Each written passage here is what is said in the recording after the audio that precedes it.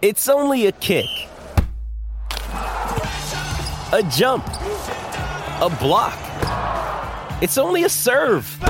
It's only a tackle, a run. It's only for the fans. After all, it's only pressure. You got this. Adidas. And now, back to Hail Varsity Radio. Back into it at Hail Varsity. Time for Burke's Best Bets. Danny Burke, VSiN Sports Network, at Danny Burke 5 on Twitter. And the Danny Burke podcast, catch him this weekend with all the NFL and bowl game action. Pride of Chicago, we were just talking about Vegas off air.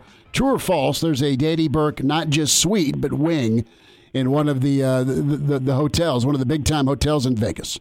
Yeah, it's not named that for the good reasons, though, right? It's because I've been a loyal customer, if you know what I mean. So they felt like it was only fair if they at least named something after me, so I kept coming back. Let's start with Seattle, San Fran tonight, -3.5.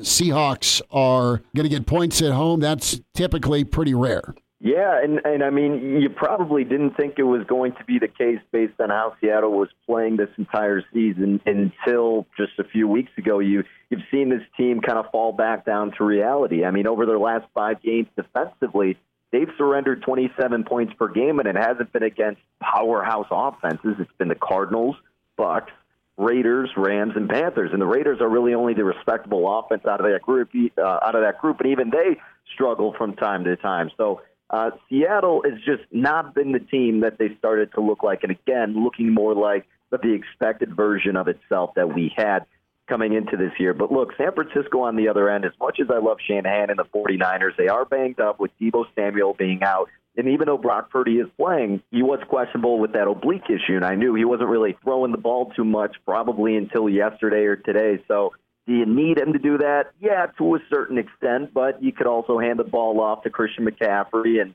probably make the most happen with short passes alongside that and just having the best defense in the NFL. I don't know. There's arguments for both sides here, and of course there is for every game, but especially this one in a division matchup where the 49ers and Bears come the first go-around. Seattle's fighting for their playoff lives.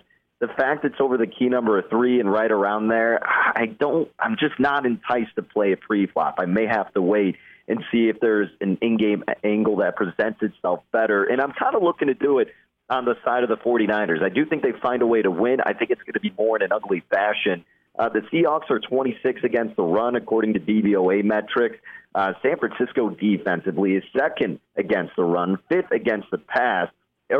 Second against the run, 5th against the pass, and then also second overall. So, look, the big advantage defensively goes to San Francisco. If you think Brock Purdy is not really that impacted by the injury, despite Samuel being out, they're going to find a way to win this game. Because, yeah, Geno Smith has been better, but he's also been prone to throwing these costly interceptions over this brutal span of 4 or 5 games as of late. So that's kind of my strategy in terms of the overall outlook for this game. But I did bet one prop in this spot, guys, and that is with Christian McCaffrey. And I think there's like 3 different ways you could go about him. I wouldn't hate if you did him over 16.5 rush attempts, although I'm not sure if that number is available. I wouldn't hate rushing and receiving combined or just rushing against the poor Seattle run defense.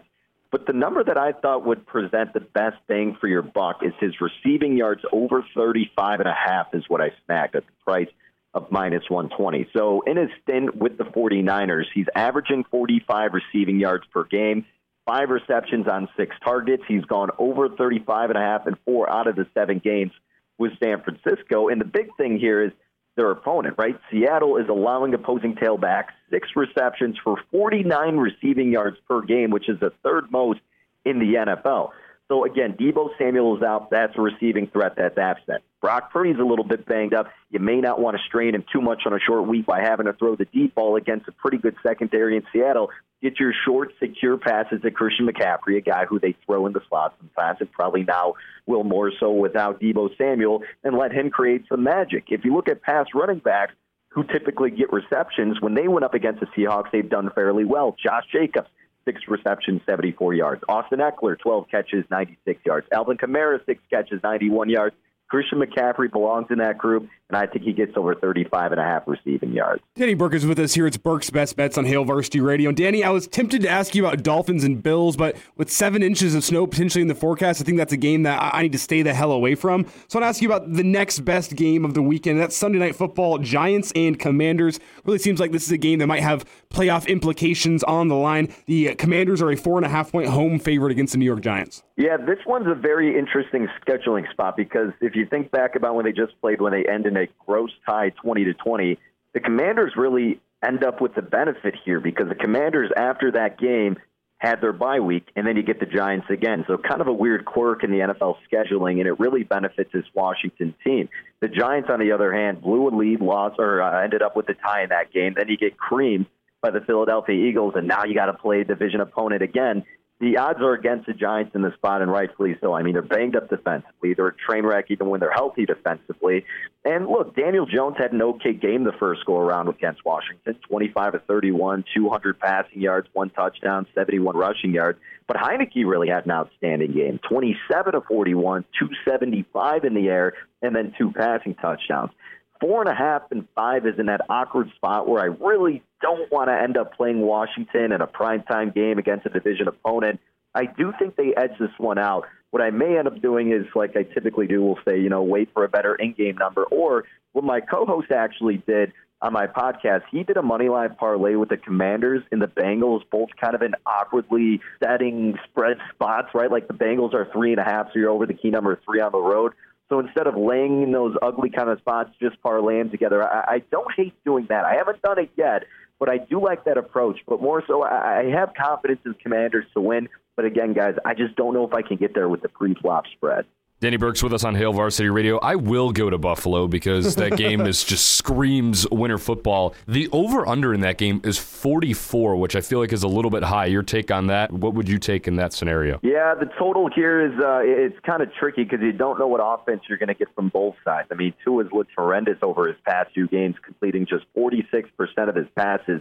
He only had 145 passing yards against the Chargers, one of the worst defenses in the NFL. Now, Brandon Staley is a defensive-minded coach, and he made tremendous adjustments, limiting the middle portion of the field for Tua, a guy who they thought, well, he doesn't have the strength to hit the outside routes, and that came to fruition. And what's also a concern with Miami, you talk about the weather conditions. It's a warm-weather team, but also Tua in the cold and a snowy night in Buffalo, that's where the Bills thrive. Not so much Miami, especially when your quarterback's already struggling and you have a plethora of other guys, including Tyreek Hill, that are suffering injuries right now heading into the game, even if they do play. And let's not forget, this is a revenge spot for Buffalo like it was against the Jets last week, and the Bills can clinch an AFC playoff spot if they win. So the Bills had all the chances in the world to win in Week 3 at Miami. They controlled time of possession. It was a fluky loss. And, look, they're the better team than Miami right now. As long as Josh Allen just doesn't make crucial mistakes, right, and his arm isn't looking flimsy like it has a few times, the Bills should be able to win this game. I wasn't comfortable laying a touchdown, so what I ended up doing, and look, I would recommend teasing it down, but the thing that I actually ended up doing was a moneyline parlay myself. I did Buffalo, and then I did Minnesota because I didn't find another team that I loved to tease down with Buffalo, and I did like Minnesota -4, but wasn't in love with laying over the key number 3 with them, so I ended up doing a parlay of both those teams.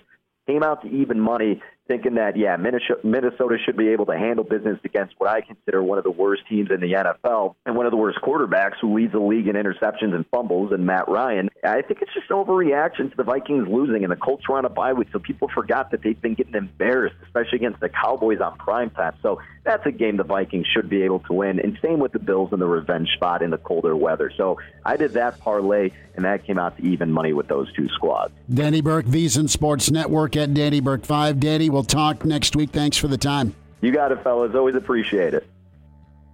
Good to spend time with the Pride of Chicago, VSiN Sports Network, Danny Burke. And we'll wind down a Thursday edition. Steak and beer bets on the way.